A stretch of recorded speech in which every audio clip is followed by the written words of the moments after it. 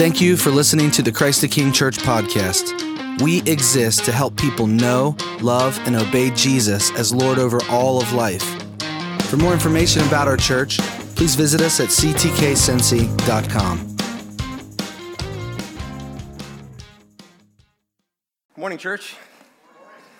My name is Michael, and I am the lead pastor here. I'm really glad to have all of you with us today. And we're doing a series preaching through the Gospel of Luke, and we've arrived at Jesus' famous teaching about prayer, otherwise known as the Lord's Prayer. And we're going to do something different. I told you about this last week, so I'll give you more detail. We're going to do something different. Here's what we're going to do. I'm going to preach a sermon, but it'll be a little shorter, and we'll take the last 10 minutes of the preaching time, and we're going to devote that to praying together in groups of 5 to 7, something like that. So there are prayer guides in the seat back in front of you, and you can look at that whenever we get there.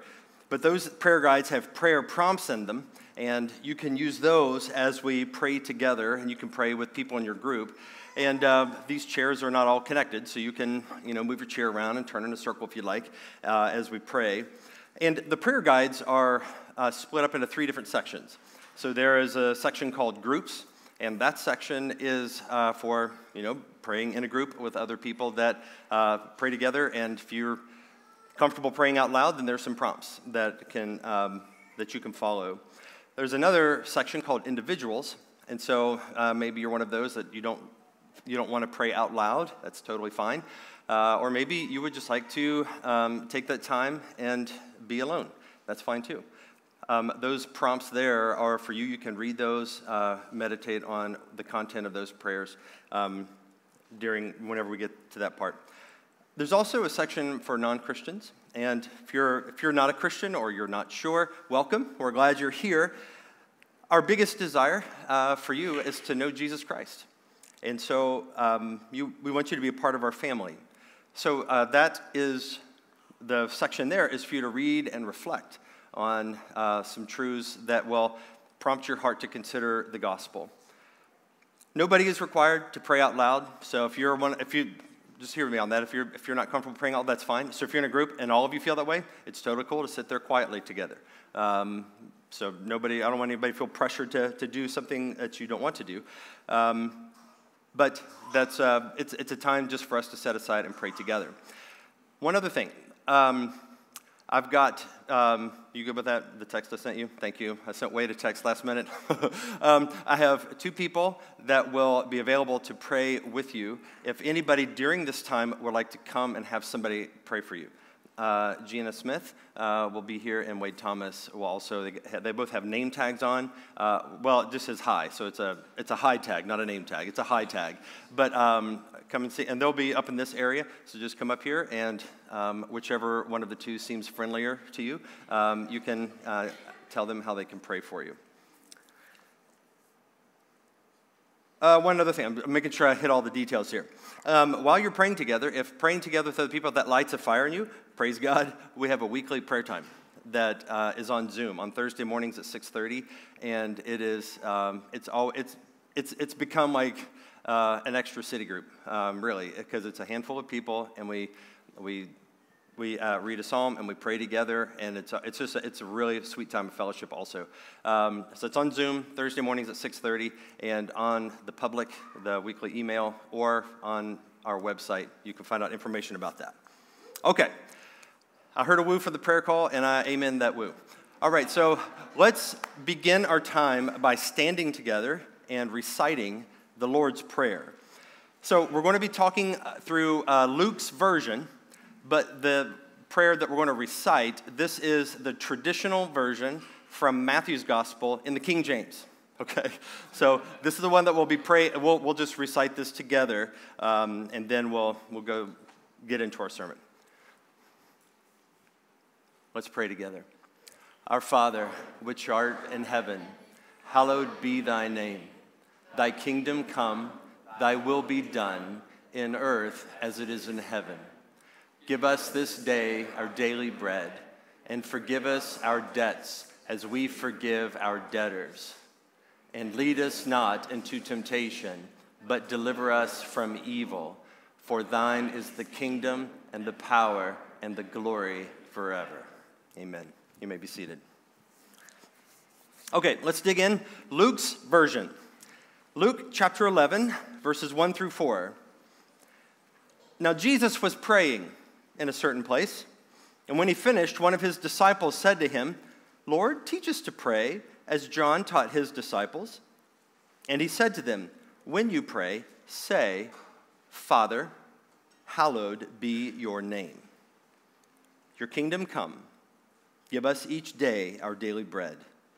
And forgive us our sins as we ourselves forgive everyone who is indebted to us. And lead us not into temptation. This is God's word. The context of the Lord's Prayer is a question that his disciples asked him. And his disciples asked him, Lord, teach us to pray. Evidently, they were inspired by John the Baptist's disciples, and John the Baptist had taught his disciples to pray.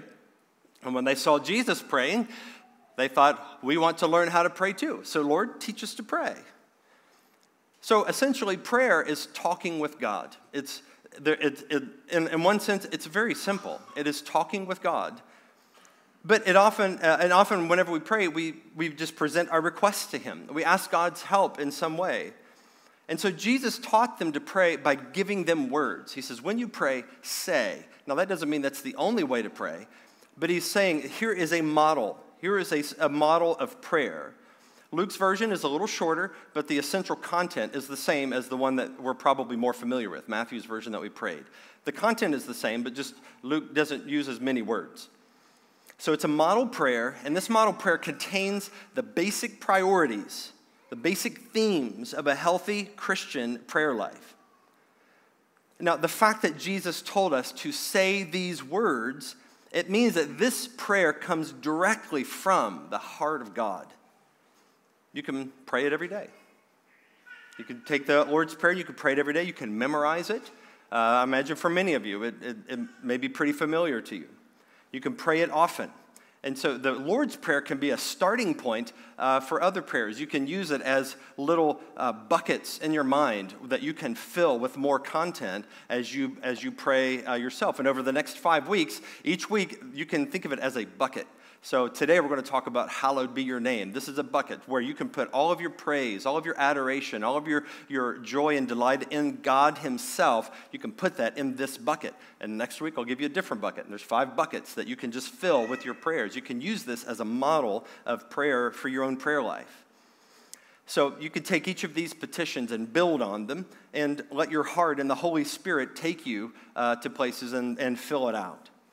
So what I want to teach you in this series is how to take each petition and what content is part of that petition that you can, in your own prayer life, you can fill it out. The first petition is, Father, hallowed be your name. Father, hallowed be your name.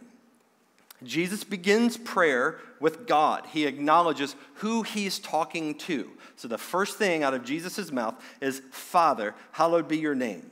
Now, it might seem obvious, but prayer is all about God, and it begins with an acknowledgement of who he is. So, Father, hallowed be your name. Is that 5 words? Father, hallowed be your... 5 words. That's the sermon today. 5 words. The first word is Father, the word Father. Jesus taught us to address our prayers not merely to God, but God as we know him. And we know him not merely as God, but we know him as God who is our Father. That's different. Matthew's version says our Father, so it's a collective thing, but it's a relationship. So whenever we pray, we're not merely praying to a higher power, right? We're not merely praying to the man upstairs. Our prayers are addressed to a Father. There is a relationship because our God is a personal God who draws near to us in love and in mercy and who wants us to draw near to him.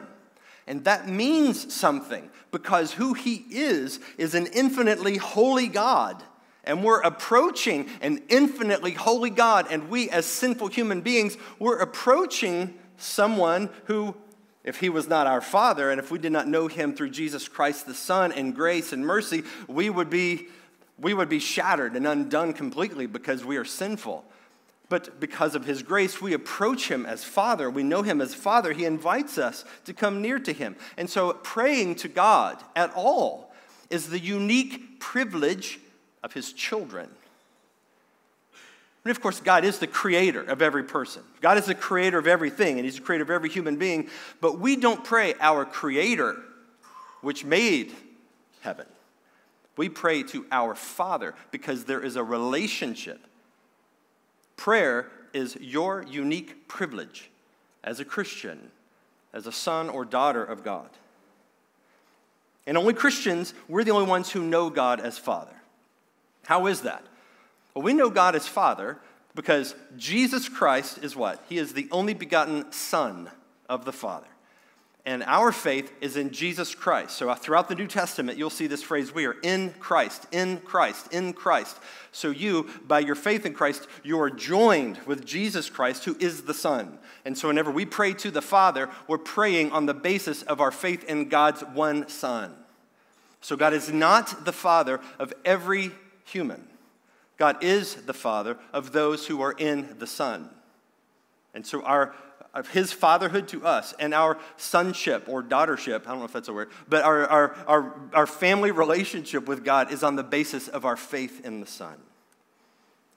So John chapter 1, verse 12 says, "But to all who did receive him," those are Christians, "who believed in his name," that's our faith, "he gave the right to become children of God, who were born not of blood," that's just being a created person, that's a human being, "who not born of blood, nor of the will of flesh, nor of the will of man," that's everybody, "but of God," that's Christians. We are the ones who can come to God, approach him as Father, and pray.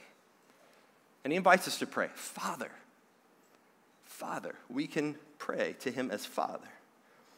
So if you're a Christian, that means that you are in Christ, who is the Son.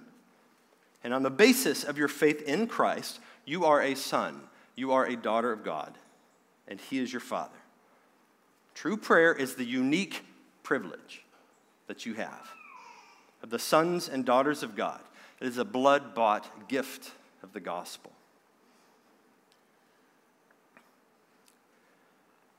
Hebrews chapter 4:16 says, "Let us then with confidence draw near to the throne of grace, that we may receive mercy and find grace to help in time of need."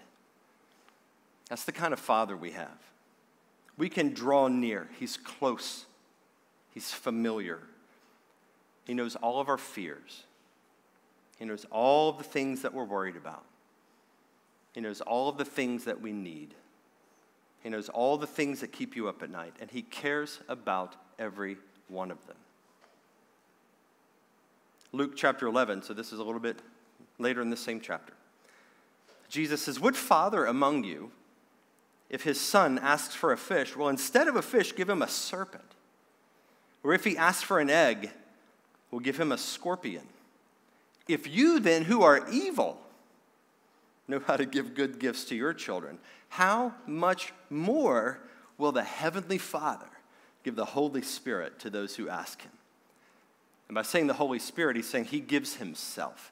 And if he gives himself, then all the blessings of being a son or daughter of God come with it. That's what he gives us. God is a good Father. He invites us to pray, and we can pray to him raw, honest. We can give our hearts to him because we're his kids. He loves us. Father, hallowed, second word, hallowed. Hallowed's not a common word. We don't really use it that often. It means something like holy, sacred, consecrated, revered, sanctified. It's this lofty, high kind of word. And so as soon as the word Father escapes Jesus' lips, he follows it up with an expression of complete reverence. It's like the fifth commandment in reverse. You know, the fifth commandment, honor your father and mother. Well, if we honor our earthly father and mother, how much more should we honor our heavenly Father? I guess it's not the fifth commandment in reverse. It's fifth commandment to the ultimate, right? It's the fifth commandment to the ultimate. We honor our Heavenly Father just as in some proximate way we honor our earthly fathers and mothers. But even more directly, it's an application of the third commandment through prayer. The third commandment is about showing reverence to God's name, but the third commandment is framed in the negative. So here's the third commandment. This is of the 10 commandments. Here's number 3. Well, Exodus 27. You shall not take the name of the Lord your God in vain, for the Lord your God will not hold him guiltless who takes his name in vain. Now, obviously, we don't ever want to invoke God's name as a curse. And it's forbidden here. So, whenever I watch TV or movies or something like this, I can be a little hard of hearing sometimes, and I don't understand what's going on. So if there's subtitles, I always turn the subtitles on. And one thing that strikes me when I see it when I watch on the subtitles is the frequency with which God's name is invoked in vain. And it's like you see it. It's like all the time. So and even how often Jesus Christ explicitly is mentioned, and almost never with reverence, and almost always as some kind of curse or expletive. And so it could be something that seems kind of innocuous, like, oh my God. It's like saying it that way. It's like, that's irreverent. It's an irreverent use of invoking God. Or Jesus Christ. You ever hear that? Jesus. I mean, that's the name of our Lord. And so often you see it written on the screen. I just see Jesus Christ, and I'm like, it's right there in the script, and somebody says Jesus Christ, who's not part of the story. Jesus is not one of the characters in the plot line, but his name is invoked in this disrespectful way. Whenever I took Spanish in high school, I remember like Dios mío. It's like they do it in Spanish too. It's like it's something that is not just in the part of our English language. This casual invoking of God's name without really the proper reverence that is his due. Now, whenever the Bible talks about not taking the Lord's name in vain, it's not merely referring to cussing.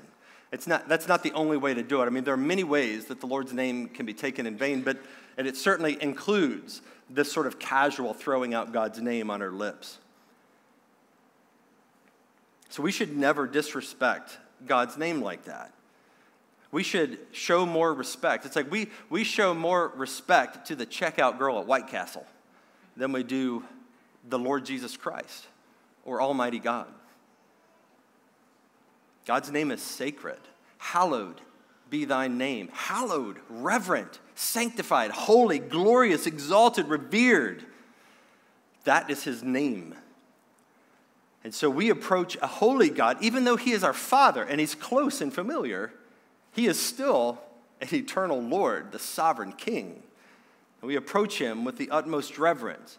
And so as we come to God in prayer, Jesus teaches us to come to him as Father, because he is, but to come to him with reverence, because we should.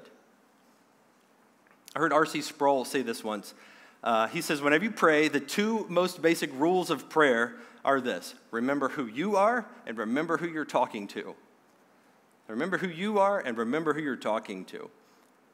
So remember who you are. That means like you're not God. We are not God. God is God. We are his children.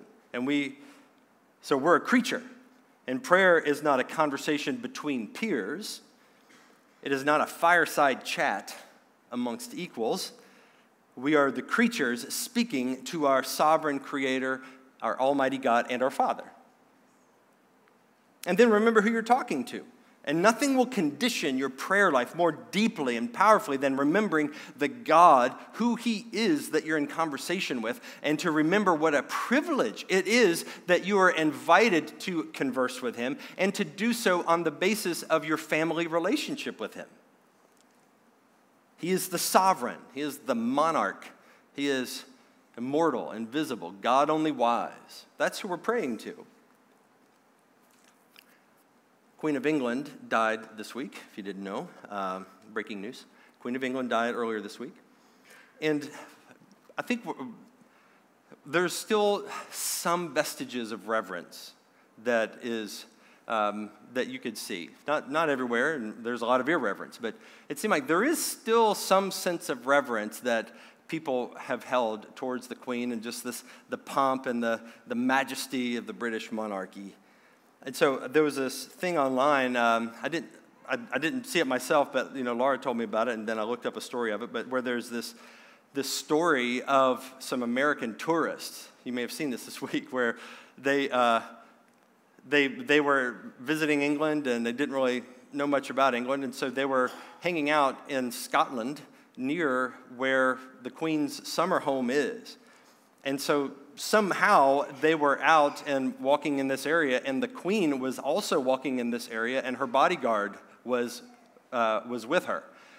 And these tourists, American tourists, totally an American thing to do. They're just kind of walking around, and they just kind of casually stroll up to the Queen, and they just had no clue who she was. They just thought that she was some old lady who's hanging out here with this other fella. And so they're just kind of talking to him. And they're like, so I know the Queen's got a house around here. You ever met the Queen? And they asked this woman, the Queen, like, have you ever met the Queen? And she said, well, no, but my bodyguard has. He meets with her quite often. And they're like, oh, wow, that's really cool. So they started asking him questions. So they asked him, so what's the Queen like? And he says, well, she could be cantankerous at times, but generally she's got a good sense of humor and a warm heart. And so they're kind of more enthralled with this bodyguard guy. So they asked the Queen to take their picture with the bodyguard. So they're hanging out with the bodyguard, and then they kind of switch it around, and then he takes a picture of them with the Queen, and then they stroll off, having never realized they just met the Queen. It's insane.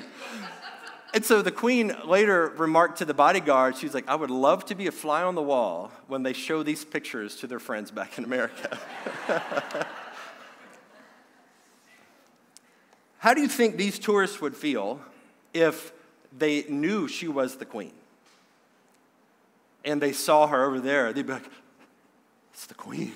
Oh my gosh, chills go down their spine. I mean, it would totally change the way that they felt about talking to her.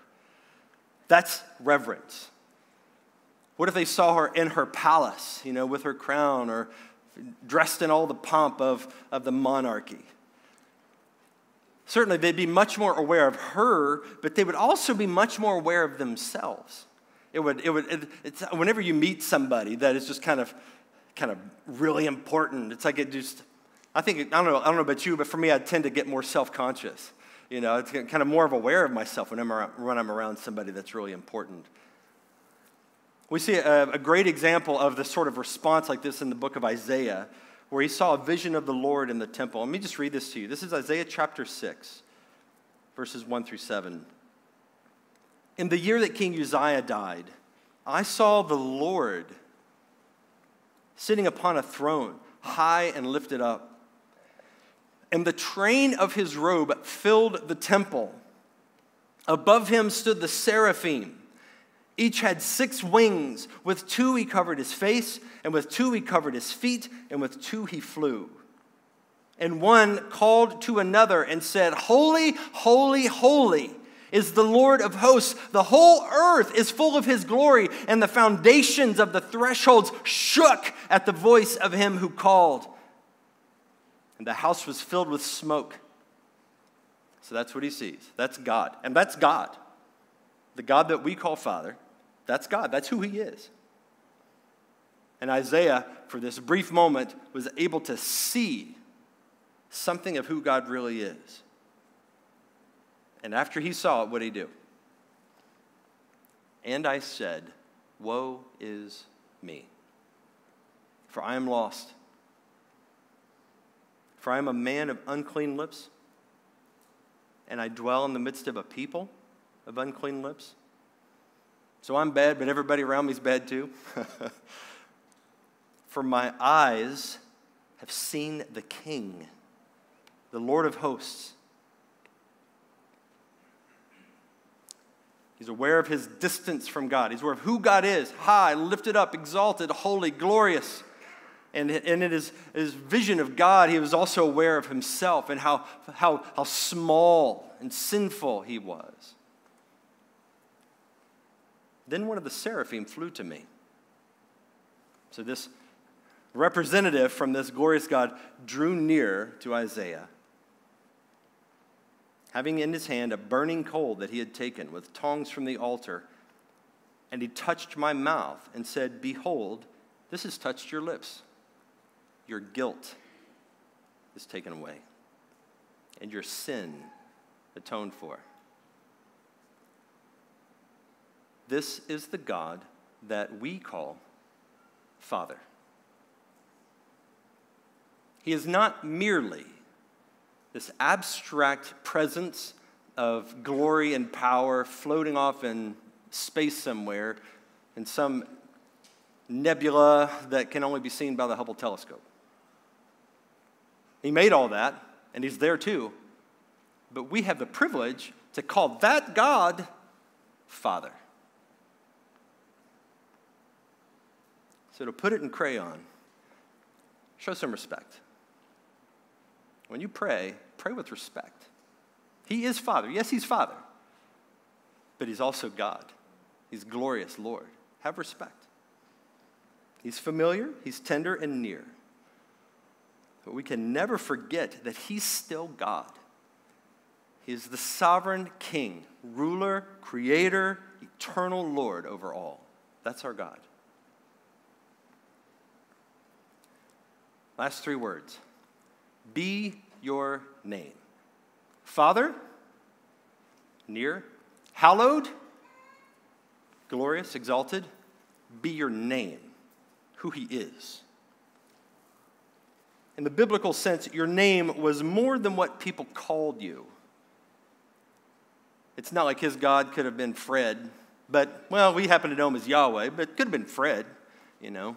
No, it's like his name is Yahweh, and that represents who he is. The Hebrew grammar geniuses, they don't quite know what it means, but it's like some form of the verb to be, but it is not quite, we're not quite able to represent it.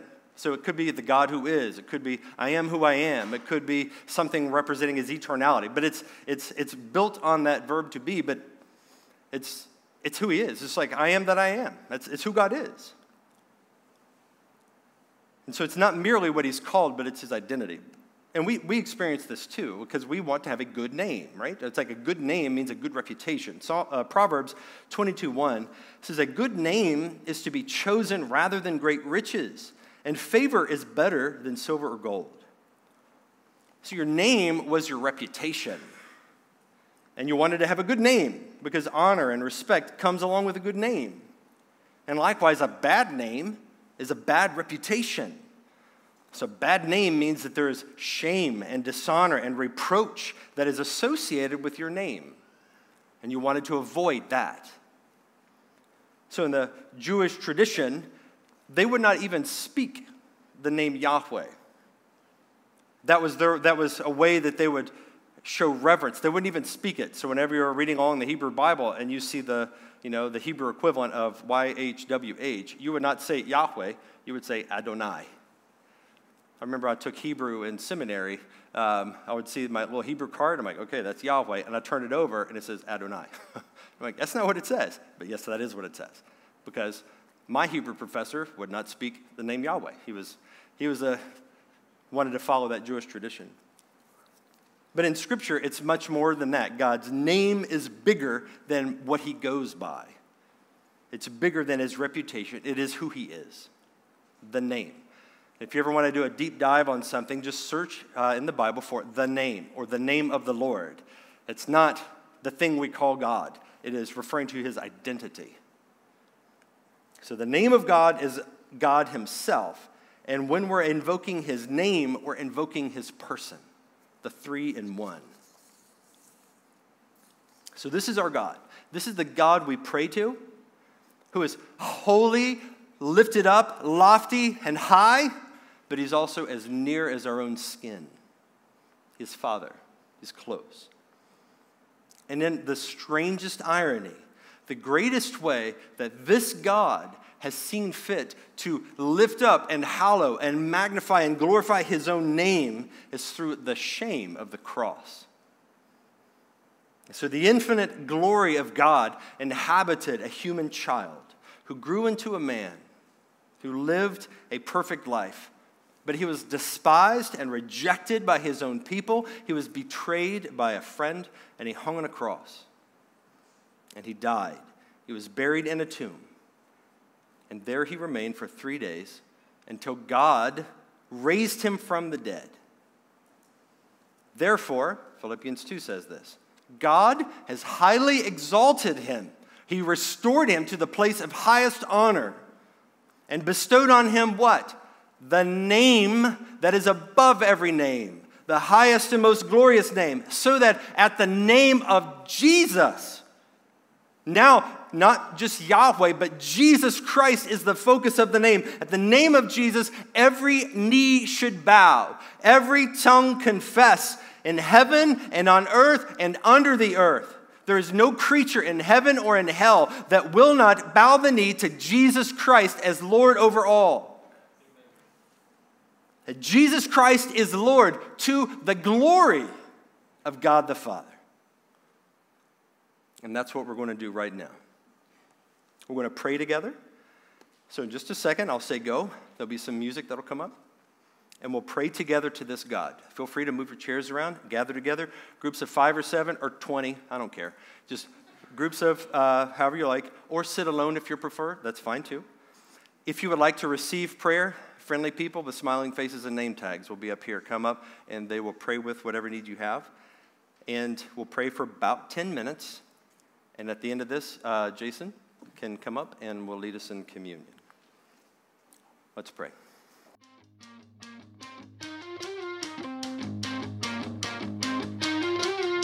We are Christ the King Church. For more information about our church, please visit us at ctkcincy.com.